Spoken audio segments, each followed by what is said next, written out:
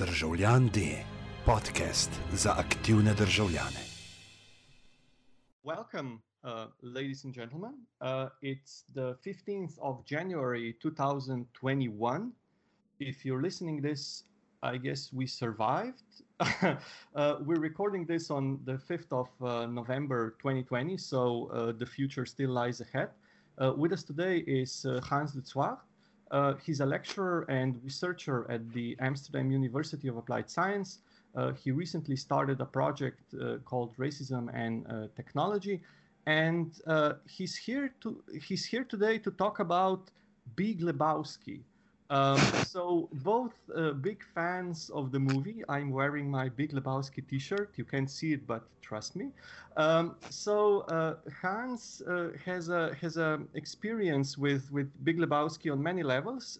He's here today to talk about how Big Lebowski tried fighting the man and basically lost. So Hans, bring us into the subject, please. Sure. So like you, I'm a very big fan of the movie. And I always wanted there to be sort of an easy way to search for quotes from the movie. So as you are well aware, but maybe not all the listeners to this podcast, this is probably the most quotable movie that exists. So like the whole movie is full of incredible lines that people who are a fan of the movie like to repeat at sort of any occasion, I would guess. And I would always wanted sort of a way to quickly share these quotes, find them, etc. And it really didn't exist. So I always used to have like a copy of the script somewhere, and then I could search stuff and copy from the script. But that, it's not optimal. And for some reason, I had some time earlier this year. I'm also sort of Corona related. And I decided I want to give myself a little programming project. And I created a website under the URL thebiglebau.ski, where I created basically a site where you can search for quotes, or you can just press like give me a random quote, and it would deliver the quote plus the still from the movie right from them where the quote was. So I spent time sort of going through the whole movie, picking out images that would match the quotes that were on the website. And basically you can search the whole movie that way. So I created it. I sort of sent out a small press release. I had some media attention here in the Netherlands. I'm based in Amsterdam. I sent it to some of the fan clubs of the Big Lebowski. So there's a few different organizations that have created, like, for example, the Lebowski Fest, which is this yearly event where people dress up like characters from the movie and they watch this movie in a huge cinema, usually probably near a bowling alley, and it's a big party in the US. And you have a sort of you have a church, the Dudism Church. So this is a group of people that that ordain priests in the Church of Dudism. And so I sent them the link. And after a few days, one of them came back to me and said, "Hey, did you realize that you cannot share your link on Facebook, that it's blocked?" And I didn't realize, I'm not a Facebook user.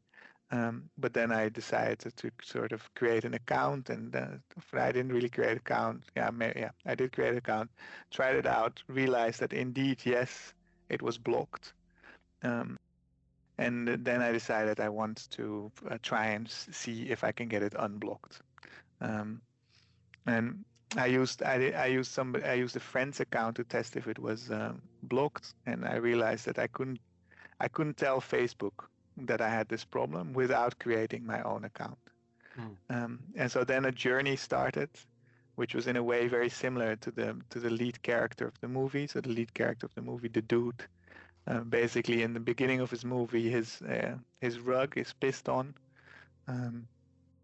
and sort of stolen, and he wants his rug back. He wants a new rug. And so the whole movie is him sort of fighting people who are richer than him, who have more influence than him, trying to get what is his due.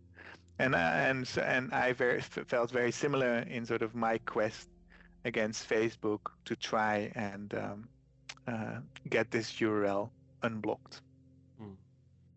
So this URL, this website was blocked without any explanation or without any reasoning. You still don't know why this happened, right? Well, yeah, no. So what happened is that I decided to sort of really dig into it. Mm-hmm.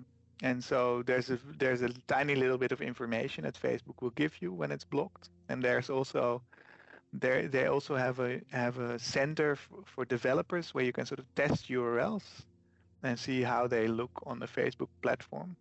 And so I dropped it. I tried to share it normally, and it would tell me that that somebody has notified them that the content on this website is against their community guidelines,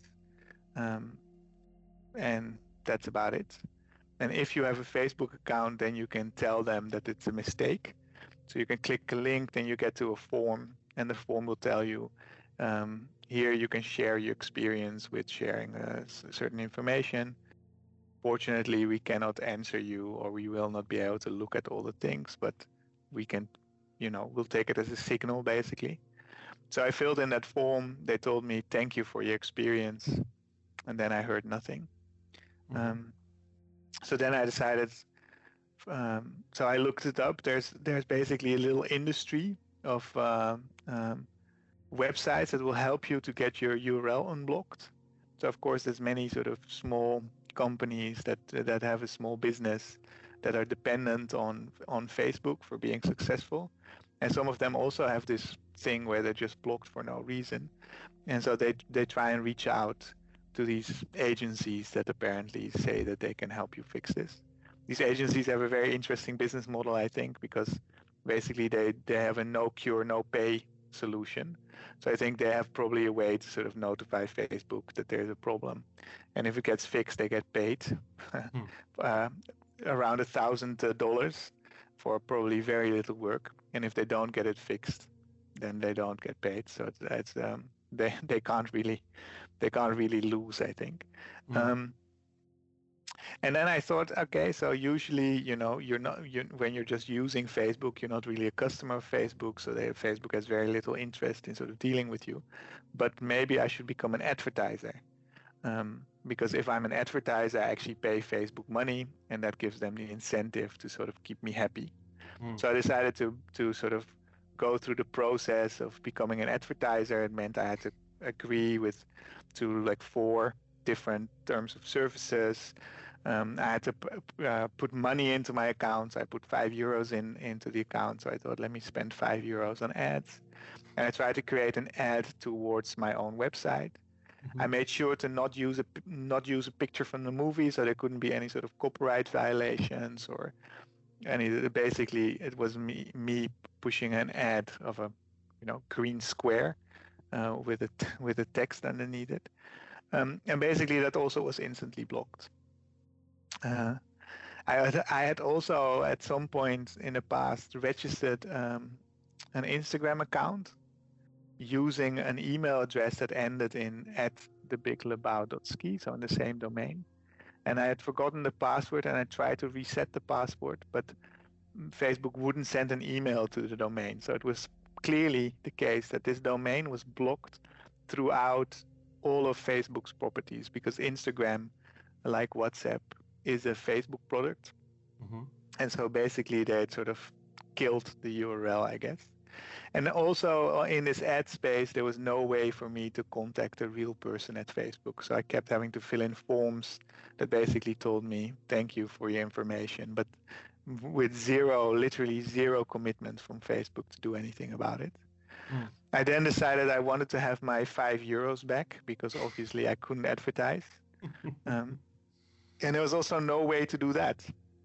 So like I put money into something, money that I couldn't spend, and that I couldn't get back, and there was literally no avenue to do that.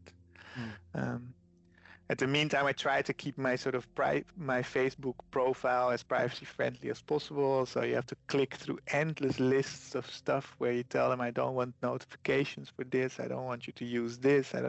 All the default settings are not privacy friendly. So you probably have to spend like half an hour clicking to set everything in a way that you like. And then in the end, I decided, previously I've been the director of digital rights organization called Bits of Freedom. Mm-hmm. And through that job, I have quite a few contacts contacts with journalists here in the Dutch media, tech journalists, etc. So I decided to write one journalist of a particular sort of quality newspaper in the Netherlands, and I told him this whole story, and he decided to write it up for me. And and I've since translated this into English, so I don't know if you have show notes, but you're welcome to add this story to the show notes. Mm-hmm. And basically, I realized that from experience also with Facebook, that the only reason for Facebook to take any sort of action on them over blocking or doing any of these things is basically if they have a political or media pressure. So the journalist called their press agent here in the Netherlands and asked, what happened to this website?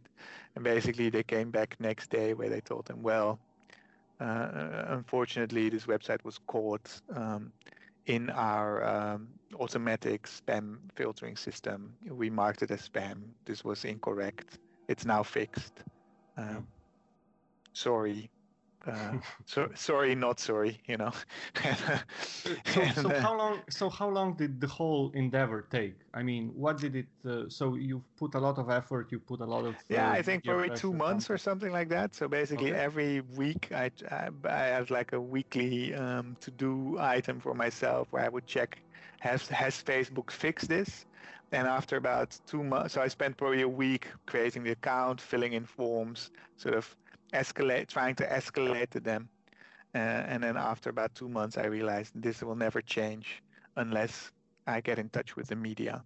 And as soon as I did that, basically, the guy called, and 2 days later it was fixed. So although I still don't have my €5 back. Maybe you need another campaign, Yes. to fix that as well. But okay, so this is your. But I have to say, this is not fixed. So that to me is the main problem. It is fixed for me, but sort of the completely unaccountable way in which Facebook can just block a website without giving the owner of the website any form of due process. Or any way of sort of proving this is my site. This site does not have any sort of things on it that are problematic, even according to your arbitrary community. I put that between sort of air quotes, community guidelines. They're not made from the community. They're Facebook's guidelines, basically. So they fixed me, but they didn't fix the general problem where there is basically no way for somebody to do this in a decent, equitable, due process sort of manner. That was actually my next question. So as I mentioned, or as you mentioned, you put in a lot of effort, you've contacted the media, you've pulled some strings, so to say, and Facebook fixed that for you. But generally speaking, even if you focus on the, let's say, the geography of tech, right? You're stationed in the Netherlands. There are other countries around the world who are not, let's say, primary markets for Facebook, or don't have that kind of influential media and support from the general community. What does your example tell us about, how do we how much power does the Facebook have over the communication channels, and how what's the word, how oligarchic his stance on content moderation and content moderation is? That's a very good question. So I realize indeed that here in the Netherlands, we do have Facebook does have a market and has an office, and it sells ads, and there is a public relations person here, which means that they sort of care enough to reply to the media. I do agree with you that probably in many countries around the world this is not the case. At the same time, I had this experience, which is also in the article, that basically when I created an account, Facebook capitalized part of my last name, which shouldn't have a capital. So here in the Netherlands, we have sort of a prefix around our last name very often. And that prefix should be all lowercase. And in basically any other country in the world, the prefix would be uppercase. And so Facebook automatically uppercased my prefix when I created an account. When I pressed save, it did that. And then I was like, that's not my name. So then I changed it. And then they told me, oh, you changed your name now for the next 6 months. You're not allowed to change it again. I was like, I did not. You changed my name. Yeah, I changed it back to what I put in. And then I realized that for Facebook, and I found it quite shocking. And I think that has been the case in many countries where basically, they have around 2.5 to 3 billion users. And so a country like the Netherlands with maybe 10 million users or anywhere between 10 and 15 million users, of which probably half or less than half, maybe 40% have this last name issue. For them, that's just an edge case. Yeah, they don't care enough about a few million users to get that fixed, which is shocking when you think about it. Yeah, because this is the case in many countries. They don't care enough about a few 100,000 Rohingya in Myanmar who are basically the victims of a genocide, which was partially catalyzed by WhatsApp behavior on Facebook. They didn't even have people who could speak the language so that they could see basically the stuff that was happening, or they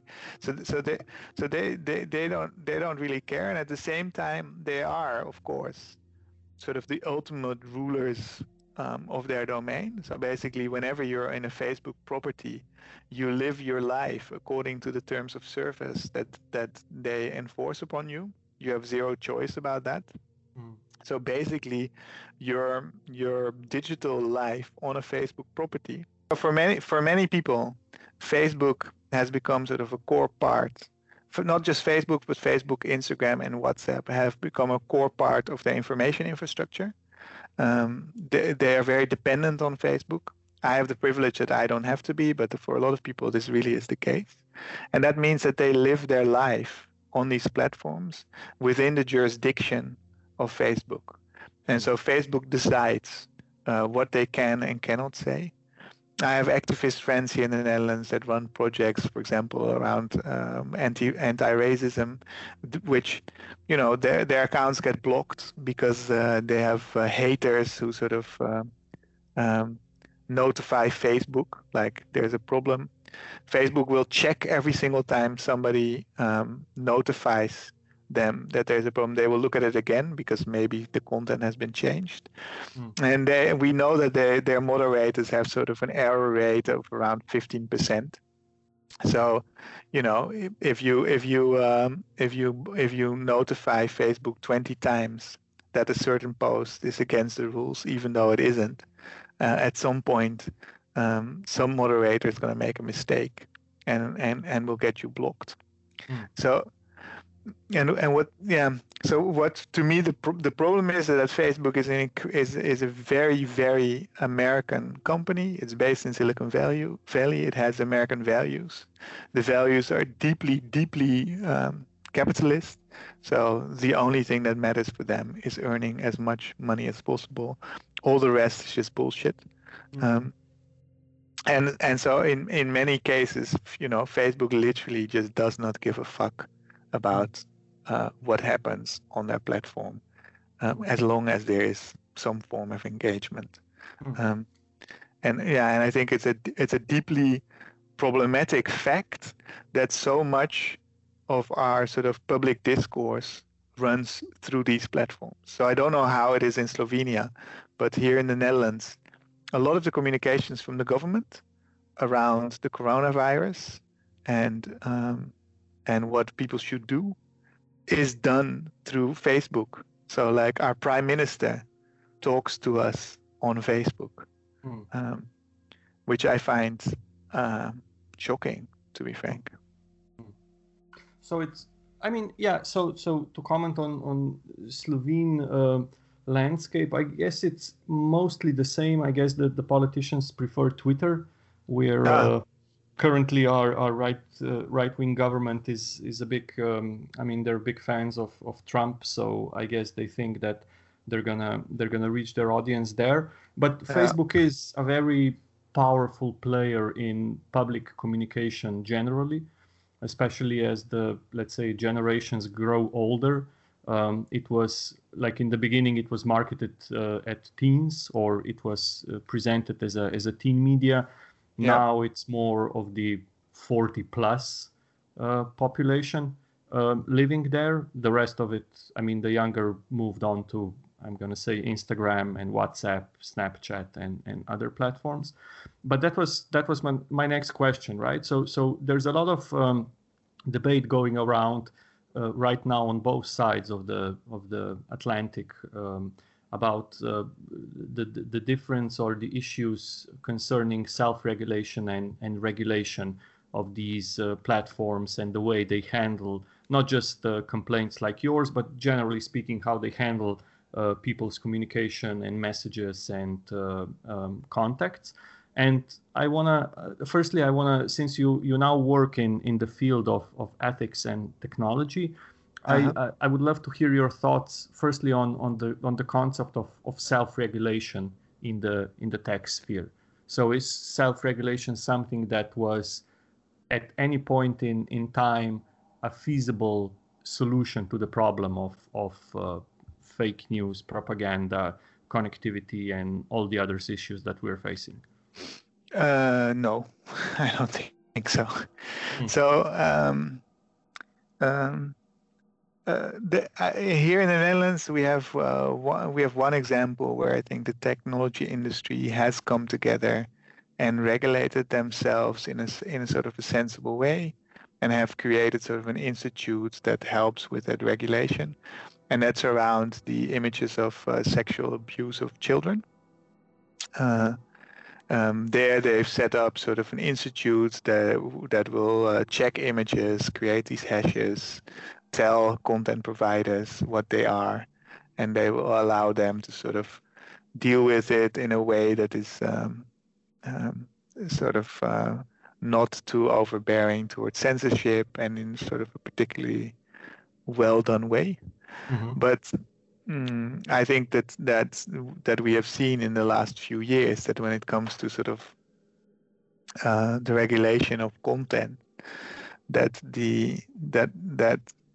these platforms have shown that the only metric that counts for them is engagement.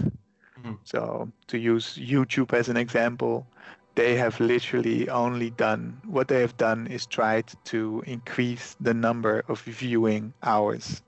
You know, for the longest while, their goal was to reach 1 billion hours of YouTube viewing globally per day, which, when you think about it, is basically that means that if you would be an alien and you would drop into the world, into a random spot, and you would walk into a house, there is a 1 in 200 chance that the person at that particular moment, at that particular spot, is watching a YouTube video.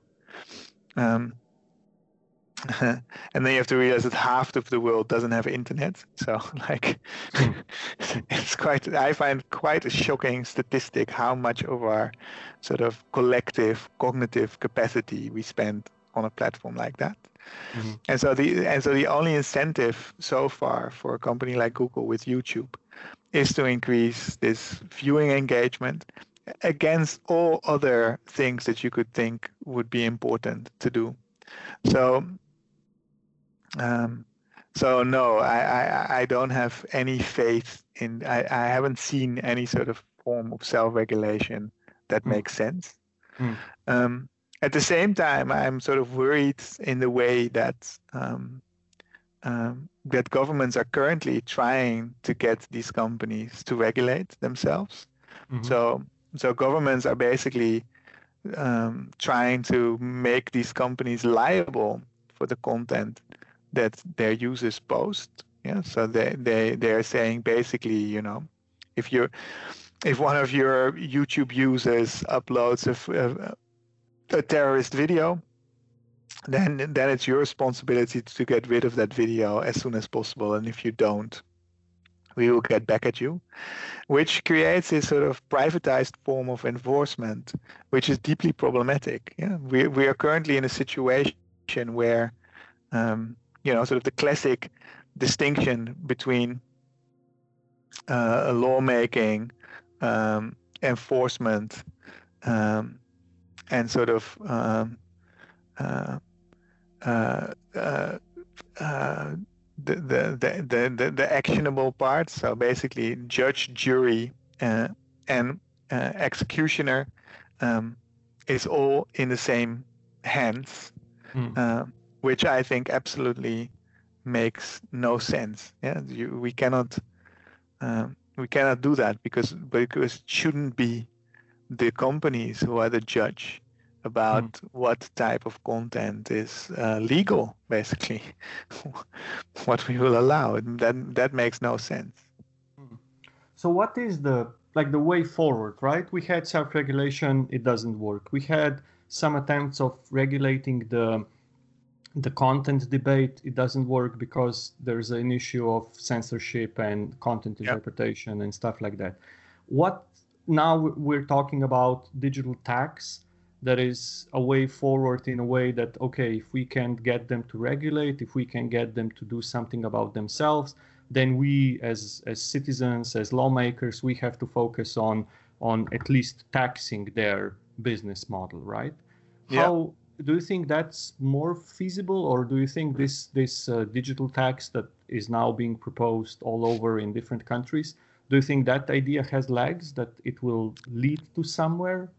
Or is it just like grandstanding before the elections or before the next voting period?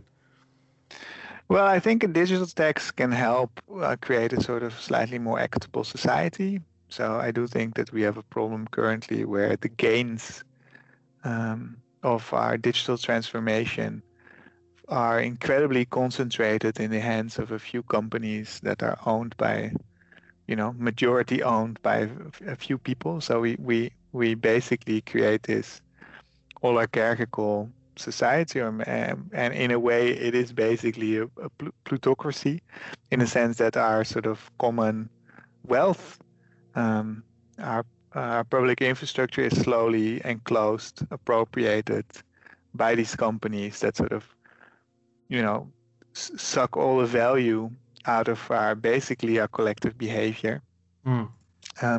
So taxing that will sort of maybe help mend that situation.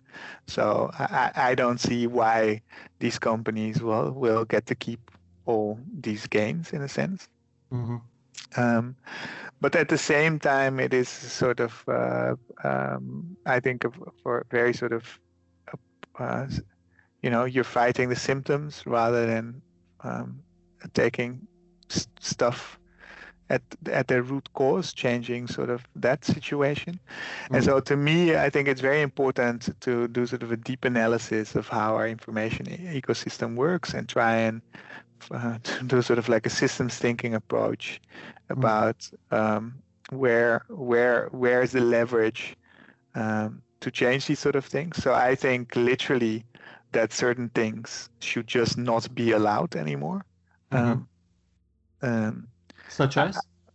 Well, so I can give you one example, which is we at Bits of Freedom, we were at a hearing at the Dutch Parliament together with Facebook, basically, which was about foreign influence in elections, fake news, etc. And so basically, Facebook told the Dutch parliamentarians, we're working very hard at this. And it is now no longer possible to do a political advertisement in country A, so for example in the Netherlands, if you're not based in the Netherlands. So, as a foreigner, you cannot buy a political ad. And we listened to that and we were like, well, I don't think that's true. Probably we can. So we asked a friend in Germany to basically buy a political ad in the Netherlands for a certain political party. And they were able to do it without any problem on a brand new account. Yeah, they created an account and they did it. So it's like the most blatant sort of violation of what they said. So basically, they lied to the parliamentarians. And when I spoke to Facebook, they told me, yes, we have so many ads, we can't check them all. We have to, like. Then I was like, so why? It's not your God-given right to have people advertise at your place. If you cannot stick to your own rules that you've created in order to protect the integrity of a democratic system, why would we agree with that? Why is that okay? If you can't do that, then okay, stop having people advertise. Only do advertisements if you can have actual people look at the advertisement, make a decision, etc. And if you can't do that, then you've scaled beyond the point of which it's feasible. And so to me, I think we need to be more strict. I think a certain sort of data collection practices that are now incredibly normalized should just be forbidden. It is not your God-given right to register my behavior because I use your technology. That is just not the case. So I think there's a piece there. And then I think that these companies are basically too big. So it is impossible to create a platform that can work in an equitable and fair and legal way for 3 billion people. Nothing in our world has a scale that works at that level. So we need to create smaller technology. We need to build our own technology in a sense. And that sounds, I guess, slightly utopic or naive, maybe even. But I do believe that the people in Slovenia will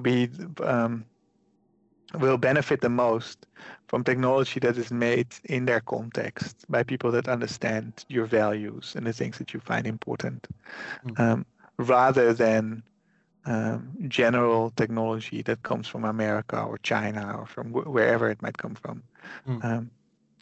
So expanding on that, and since we're slowly moving towards the last part of the podcast, what are some, let's say, solutions, or what are some paths we can take as users, as decision makers, as consumers, to remedy this situation? Because just recently there was a huge this summer was let's say this summer was a month of boycotting Facebook ads. You had tons of incidents reported on, let's say, connected to YouTube, connected to Google, connected to Facebook, connected to basically every big platform in this area. And reading the financial reports that are coming in these days, all of these platforms are reporting profits. All of these platforms are, except for I think Twitter, reported growth and stuff. So this is good for the economy, but bad for the people, so to say. And how do you? I know it's a million. It's not a million. It's $1 billion question. But just how do you approach this? Because so we've seen this happen for a while. We've seen this happening for a while now. We've seen statements. We've seen attempts. We've seen on the other side pushback and explanations of self-regulation. How do we move from this circle where we know that when X happen, A is going to say A, B is going to say B, and in the end, X will happen again? Is there any new I think approach? So there is not a silver bullet. So I think we need all the solutions that we can muster in a sense. Yeah. So we need the European Union to invest heavily into alternatives and into open source software. And we need the European Union to make strict rules around public spending on software and how that works. We need to have decent antitrust regulation in Europe and in the US, where companies that have too much power over consumers, even if the consumers don't necessarily have sort of a financial penalty, through these sort of slightly monopolistic companies. It is sort of a power play. So we need to fight for freedom in that sense. We need to become independent of technology that we don't have public control over, which means that we need to sort of. So basically, I think we're let's say it this way. So we're in a situation where we are not free. We're not fully free because we're in a situation of domination. Yeah. So a lot of people have used sort of this feudal analogy where Facebook, Google, they are sort of the landowners, and we are the feuds that live on the land according to the rules of these landowners.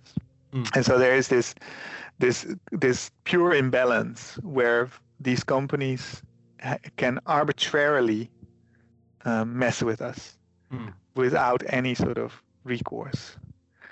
So they, if you have a Gmail account, anybody who's listening to this podcast right now and who has a Gmail account needs to be aware that Google can turn off your email account at any point in time, whenever they want, without you having any say about this.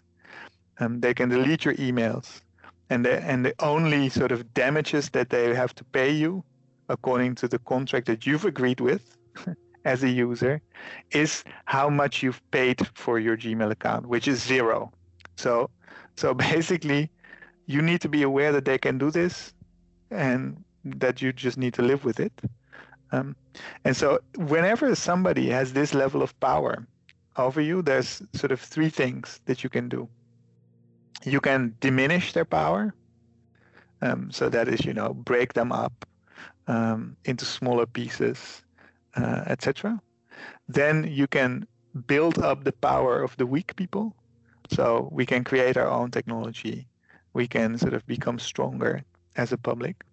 Or what you can do is you can sort of inoculate yourself against power abuse. And so this is around rules and regulations.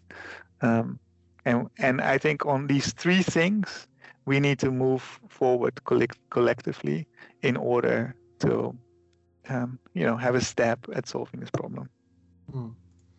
And what if that doesn't work? Well, I am an optimist at heart. So it will take time for society to adjust, but I am sure that it will work. And yes, probably it will need to get a bit worse first. So it will take time. But I think that in the end, when the Industrial Revolution happened, there was a tremendous amount of abuse in all sorts of ways. And it took quite a while before we had laws that made sure that children didn't work in the factories, and that there was sort of all sorts of labor regulations and protections through unions, through collective action, etc. And I'm sure we'll get there within the tech world as well. Tech is not a domain that exists in itself outside of anything else. It is something that is squarely within our human influence. And as soon as it will have sort of effects that are really truly disruptive for how we as societies want to live, we will take measures. And in that sense, I'm an optimist, as I say. Okay, fingers crossed. I can afford to be. Yeah. Fingers crossed for all of us. To wrap it up, I had an idea of spiking your explanation with the dude quotes, but then I thought, the topic is too serious to joke around. And let me just wrap up with a quote, with a butchered quote from The Big Lebowski, that all the dude ever wanted was his rights back. Yeah, right? Yes. Okay. Thank you so much, Hans. Thank you so much, dear listener, for joining in. Join us next month for another episode of Citizen D, and fingers crossed. Thank you, Hans. My pleasure.